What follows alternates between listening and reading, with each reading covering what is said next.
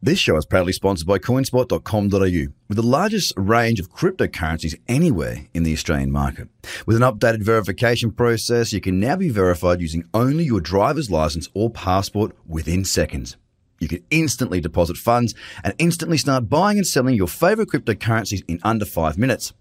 CoinSpot are giving away $10 worth of free Bitcoin for each verified user once they make their first deposit. Just go to coinspot.com.au/BTC123. The Trader Cobb Crypto Show, talking business in blockchain.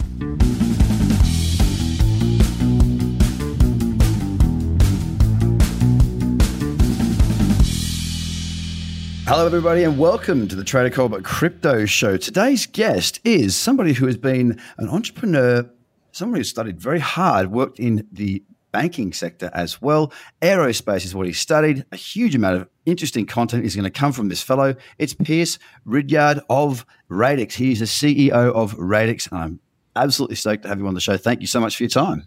Hey, Greg. Thank you very much for having me on. Right, so let's cut straight to the chase. Before we go into what you're doing and what you're up to, let's go through what has brought you to this place. What have you done in the past, and what has brought you to decide that you want to work within the blockchain space? Yeah, so much like most people who sort of came into crypto sort of earlier, it's sort of a strange journey into this space where I sort of did a few other things before. I did a little bit of investment banking. I worked a little bit in law, and then I started a consumer electronics company that was building storage devices for computers. Went out to China, set up assembly lines, manufacturing, and sort of built that up into a company that sort of sold around the world. And one of my friends came to me one day and said, "Hey, Piers, there's this new cryptocurrency called Ethereum that is about to go live. Would you like to start mining it with me?" And I was like, okay, what's a cryptocurrency and what is mining? And it was sort of from that early base of trying to work out how you take computers and then build them so that they can effectively mine a cryptocurrency, and jumping into the underlying hashing algorithms and all that sort of fun technical stuff that ended up starting me down the journey of really getting involved in the crypto community in the first place, and then starting really to sort of embrace the blue sky thinking and these new business models and new ways of doing things that could be created, and eventually, becoming CEO of Radix DLT, one of the most exciting technologies in the space, in my opinion. Yeah, well, look, I mean, just to sort of hash back a step, of course, you said you worked at JP on their bond desk. You're obviously well educated. You've learnt Mandarin, which is quite a difficult language to learn. So congratulations for that.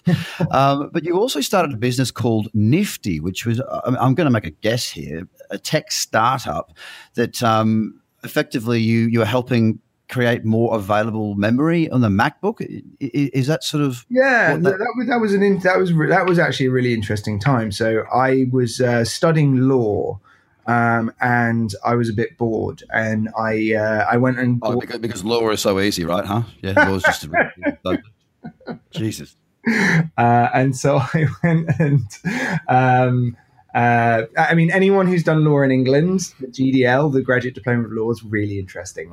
It's like doing your master's in law or your undergrad in law. That's really interesting. But the LPC, the Legal Practitioner Certificate, which is telling you how to practice law, and it's like, how do you write a memorandum? How do you argue to the court for that you should have more time? It's so dull. Honestly, it's so dull. Anyway, okay, you've come back to the common man. Well done.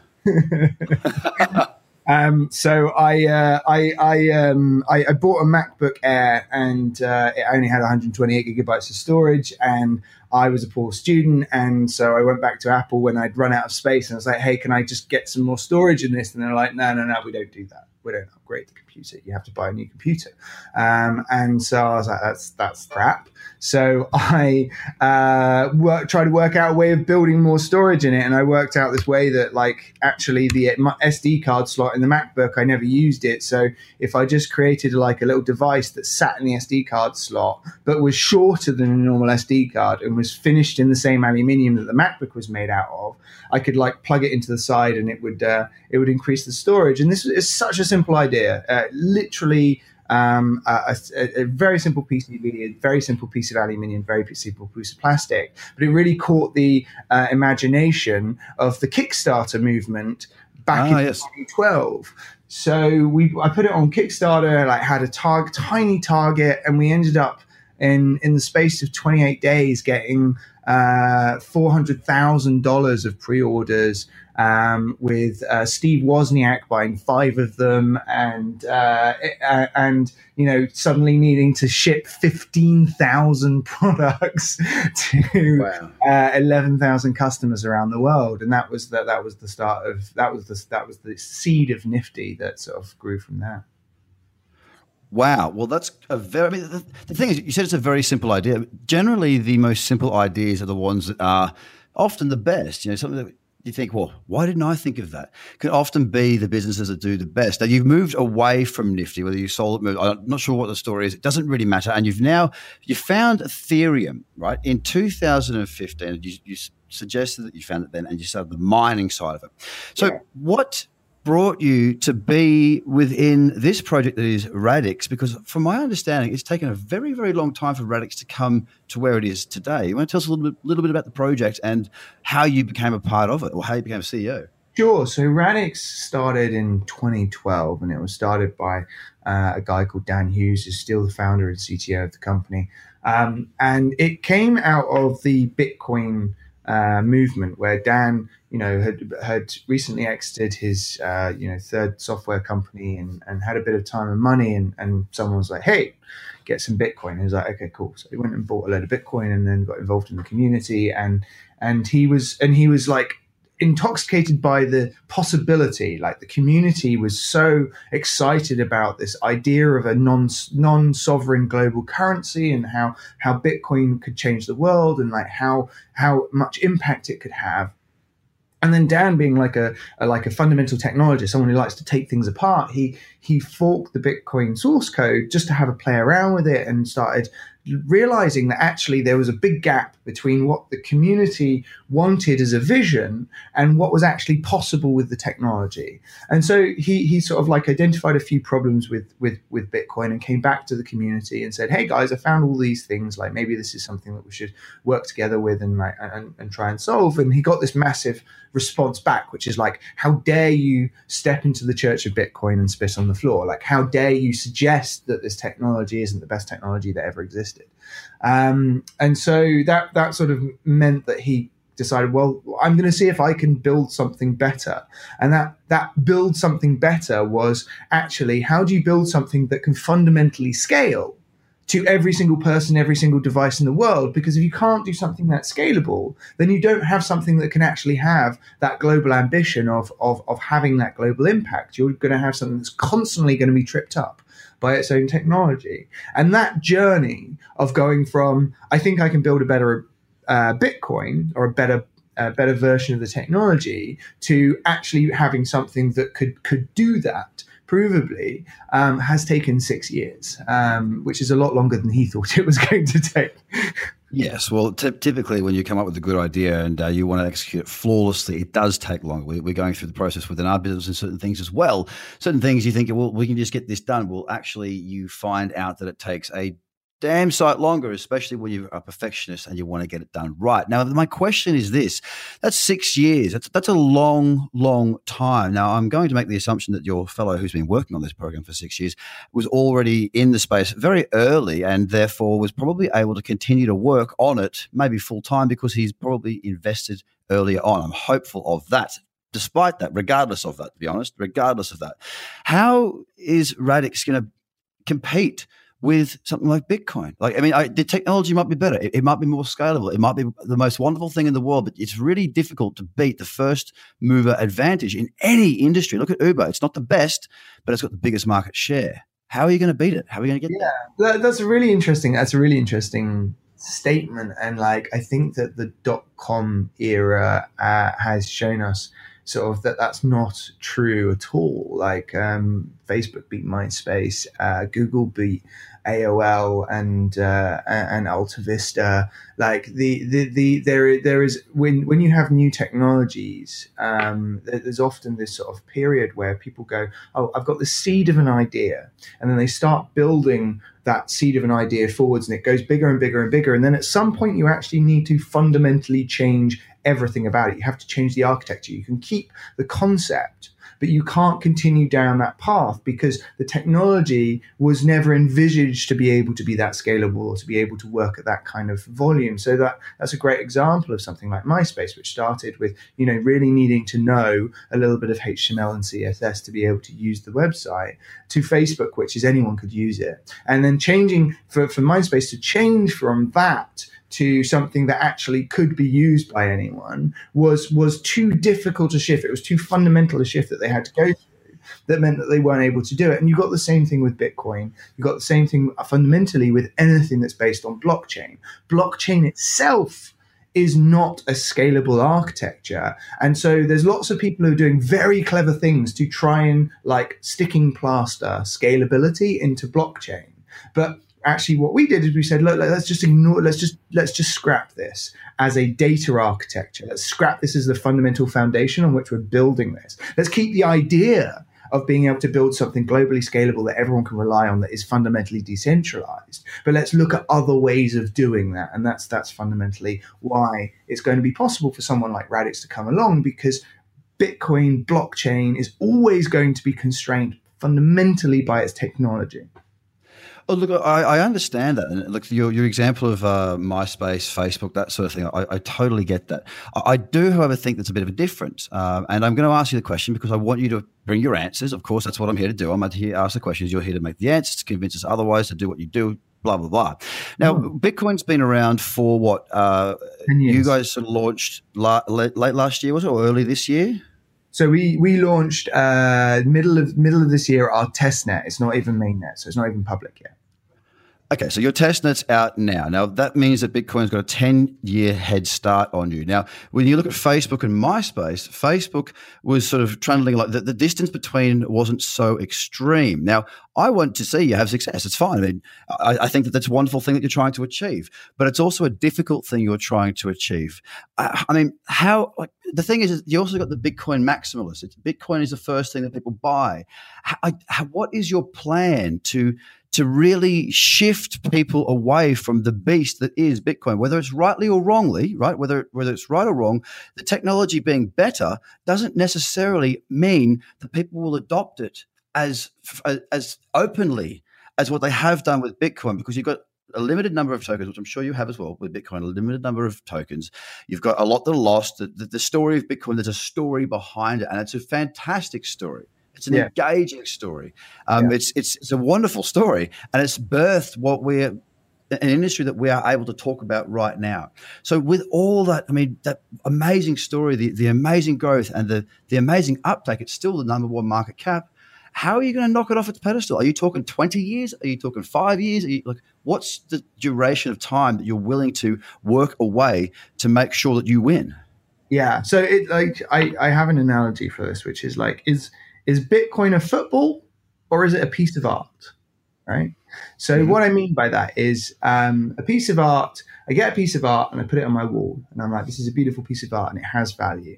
And then if I get another piece of art and I put it on my wall, then the first piece of art doesn't have less value to me or in the market because they're separate pieces of art, right? So holding Bitcoin for its value is fine, and if there's a limited supply of it and there's a limited and more people want it, then you're going to see an increase in the price of Bitcoin. Now, football, I can use a football. I want to play with a football. And if someone gives me a better football, I'll probably play with the better football. Or if I have two footballs, then the value of each of those footballs has gone lower for me because I have a choice of them. So what you're looking at there is the utility of something. Now, fundamentally, if we're arguing that Bitcoin's fundamental value is a piece of art, it's something that people want to hold and own but don't want to use, then that's a very different argument for what we're putting forward with Radix. What we're saying with Radix is it's fundamentally a platform for use. It is a utility. It's there for people to build their businesses on top of and be successful. It isn't just for and in itself, right? It isn't just a just a currency, but it's a platform for building on top of, so that people can be successful, so that people can bring the ability to build decentralized applications, tokens, and coins to the world to add to their businesses, to add to their success. And if that's what this revolution is about, then it's very easy for me to say, look, this is how we're going to beat Bitcoin, because Bitcoin fundamentally can't be as useful as Radix and can't even come close to it. But if we're having an argument about just market cap, just value, and if the market cap is only related to the perception of value of the underlying currency, then yeah, sure, maybe Bitcoin's going to be around for a long time. But that's not what we're going for here. What we're going for here is fundamentally make other people successful and building on the platform. Okay, well, that's a good answer from my point of view, because I now understand a little bit more. You're not trying to replace Bitcoin. You're trying to provide a platform for others to be a part of. So therefore, what do you need for the outcome, or for your successful outcome to be achieved? What sort of participants? Is it big business? Is it everybody, individuals, small business? Who is your primary market to help you to get to that stage where you don't need to beat Bitcoin, but what gives you that foothold in the marketplace where you're a big player? Yeah, that's a really good question, Craig. So there's sort of several answers to that. The first is, like if you first built the internet, who would you sell the internet to? Or you built the first operating system, who would you sell the first operating system to?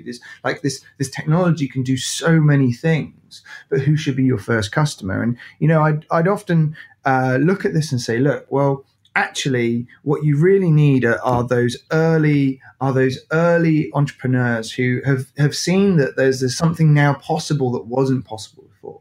Like a new business model is possible that wasn't possible before. A new service is possible that wasn't possible before. So our focus is very much on the developer entrepreneur, the person who sees this opportunity of what the world could be, of what can be created now this technology is available, and that we really empower and give those guys as many tools and as much help as possible in building on top of this platform. So it's still a fairly niche area to focus on, but it's our belief that the big businesses of tomorrow, the big future companies that are going to grow out of this space right now are relatively small, and they're nimble, and they're people that really get this area.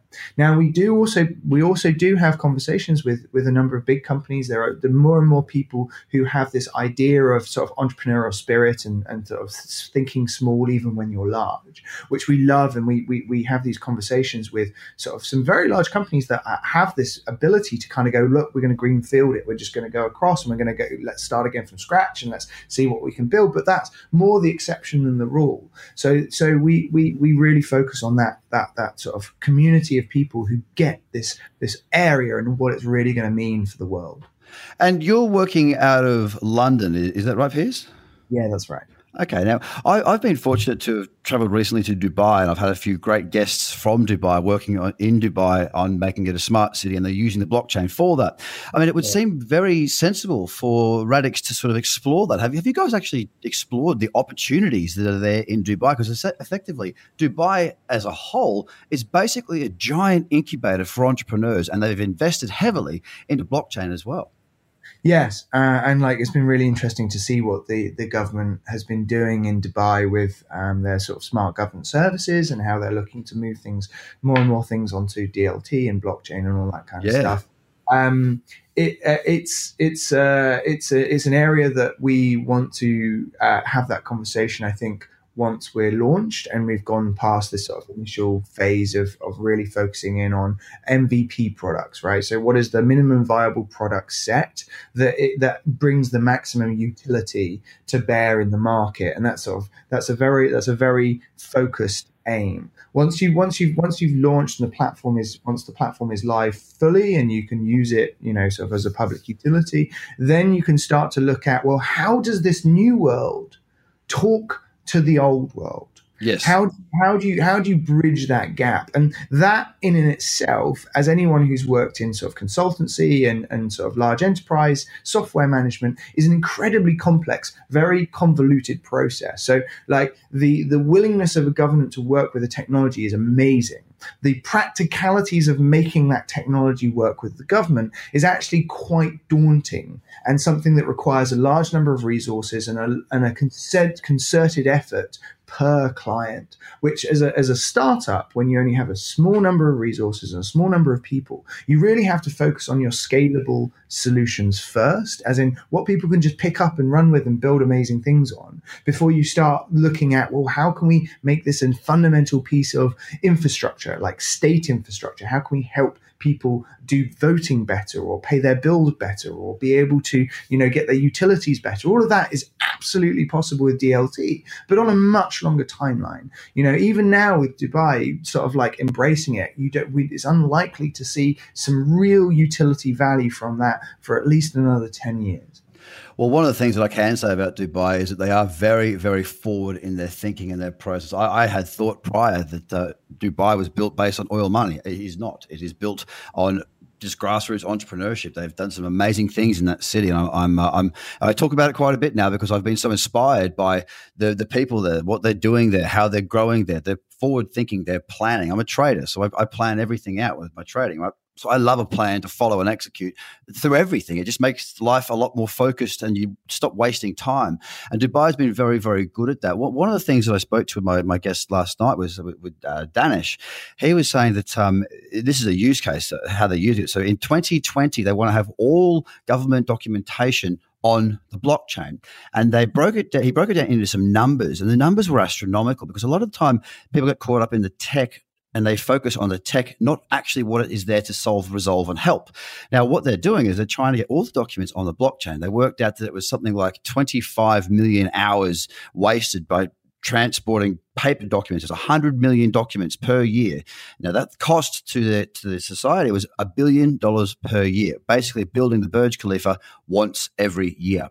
Put that on the blockchain, saves petrol, emissions, everything. And it was just such a wonderful, succinct way of explaining how the blockchain can be used to help governments. And Dubai is really at the forefront of that. Now, getting away from all that, okay, we currently have a market that is a bit depressed, okay? We know that. This market has come off.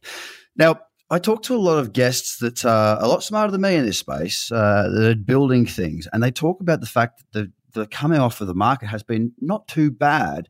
Most of these guests were saying that during that consolidation between 6,100 and 6,800, when they could just build and there was not much going on. Now we have seen the market come off quite heavily. Piers, do you think that this is a good or bad thing for the space right now? I think it's a good thing for the space right now. I think that there was a lot of very easy, non-discerning capital, which is great for like sort of pushing the industry forwards and like getting people to experiment and give ideas. But it also does mean that you end up getting a lot of these projects that are maybe not so well thought through, not so well considered. I think we've gone too far the other way now. I think the market is severely constrained, and some projects that really should be getting funded are not getting funded in the same way that they should have been like sort of a year ago. But ultimately, I think that this is making people be more discerning, ask harder questions, look harder at technology, look harder at teams, look harder at business models, which is very important as a counterpoint to sort of enthusiasm to create debate and actually build better products, build better business models. Like often the best ideas only come out of a result of being like sort of thoroughly looked at and argued through. And I think that that's what's happening in the market now.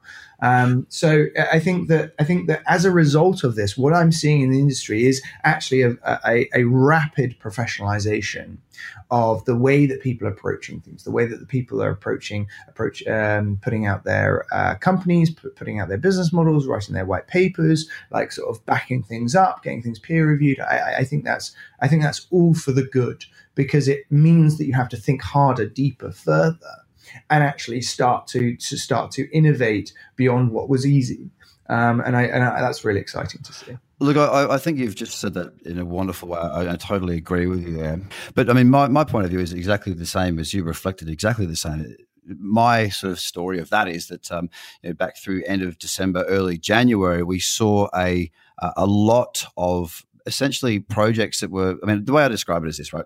It's like a uni student or a school kid. They've got an assignment to do.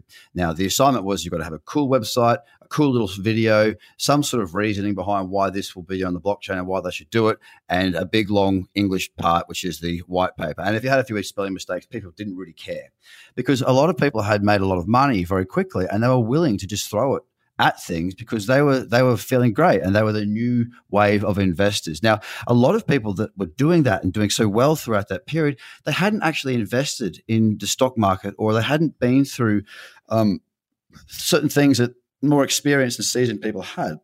They hadn't understood. They didn't understand that this is different this time. No, it's never different this time. It's literally never, ever, ever, ever different. It's always the same.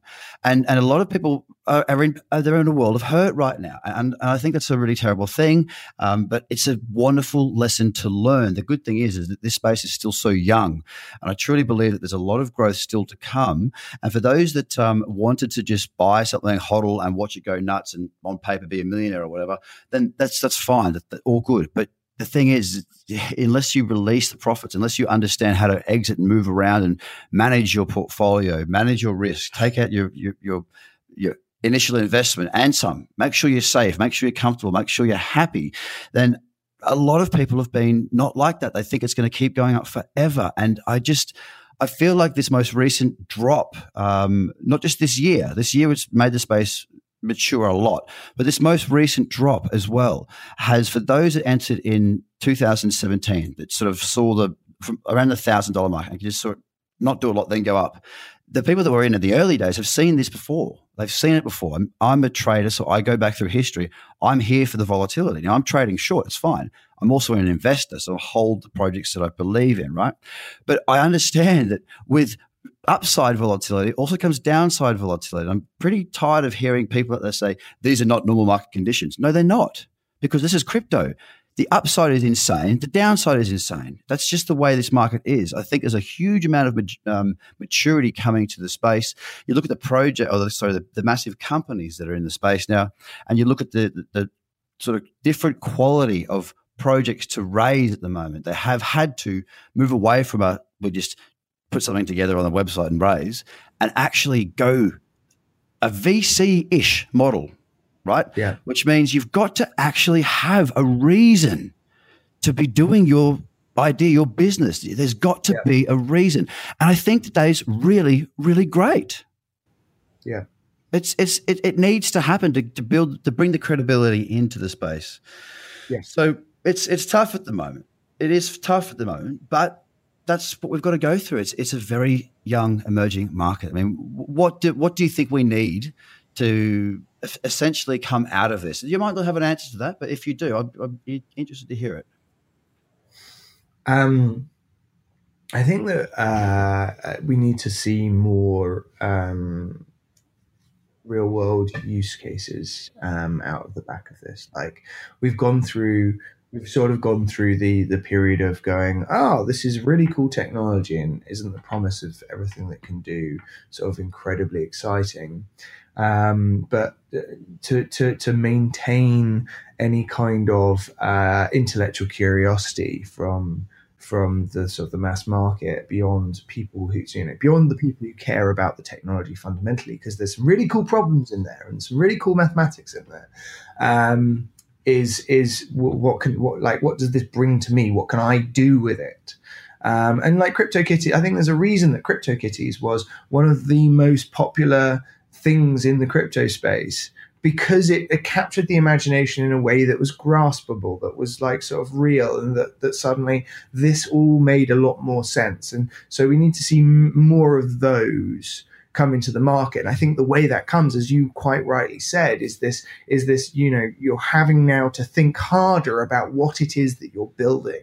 And I think that this period is going to help forge in 2019 some of the first mass market things that we're going to see. But fundamentally, that really requires still a scalable platform to do it on. Like CryptoKitties itself stopped being able to function because the blockchain architecture that it was built on wasn't scalable enough. CryptoKitties broke Ethereum. And so we've got this, we're going to see this like sort of combination of technology forging forwards and then mass adoption forging forwards because the technology's got better. And, that's fundamentally what Radix was built for, was to build this better platform so that businesses that start to reach that mass adoption don't get fundamentally tripped up by what they've built on top of. Mate, you've kind of wrapped it up beautifully well there, Piers. I appreciate that. I've had a great conversation with you. We've covered a number of different topics. I really am happy that I had you on the show. We've opened up more than just Radix. I really appreciate good conversations on this program. Mate, it's been an absolute pleasure having you on the show. Would you please let us know where we can find out more information about yourself and the project? Absolutely. Thank you very much for having me, Craig. So the website is www.radix, that's RADIX, that stands for Distributed Ledger Technology, DLT.com. That's www.radixdlt.com. On there, you can find our white paper. You can also find our testnet. You can download our wallets and try sending messages and transactions across the testnet. You can start playing with some of the technology. If you're a developer, there's the APIs that you can start building on. You can start actually trying to build things on the Radix platform itself. We're going to be going live sometime next year. So if you want to stay up to date with that, then you can sign up to our mailing list. You can join our community. You can get involved with our forums. You can get on our Telegram channel or in our Discord. There's lots of ways you can get involved. And obviously, please reach out with any ideas or anything that has inspired you from Radix and that side. We'd love to hear from you. Well, there you go, ladies and gentlemen. You know where to find this gentleman and his team trying to do some amazing things in the space. I wish you all the best of luck, Piers. I really do. I hope that you achieve what you set yourself. It's a big task. It's a big goal. But I'm sure that with the right timing, you've been patient for 6 years. Patience often rewards people if they do the right thing. So well done. I'm absolutely happy to have you on the show. Piers, Piers Ridyard. CEO of Radix. Sorry, mate. Have a great day, everybody. Thank you so much for your time. Bye for now. The Trader Cobb Crypto Podcast is hosted by Craig Cobb. All Trader Cobb courses, products, and tools can be found at tradercobb.com because experience matters.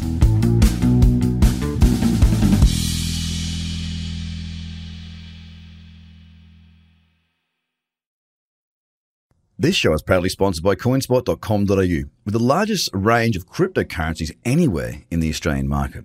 With an updated verification process, you can now be verified using only your driver's license or passport within seconds. You can instantly deposit funds and instantly start buying and selling your favorite cryptocurrencies in under 5 minutes. CoinSpot are giving away $10 worth of free Bitcoin for each verified user once they make their first deposit. Just go to coinspot.com.au/BTC123. Views are of the advertiser, not Trader Cobb or the audio presenter.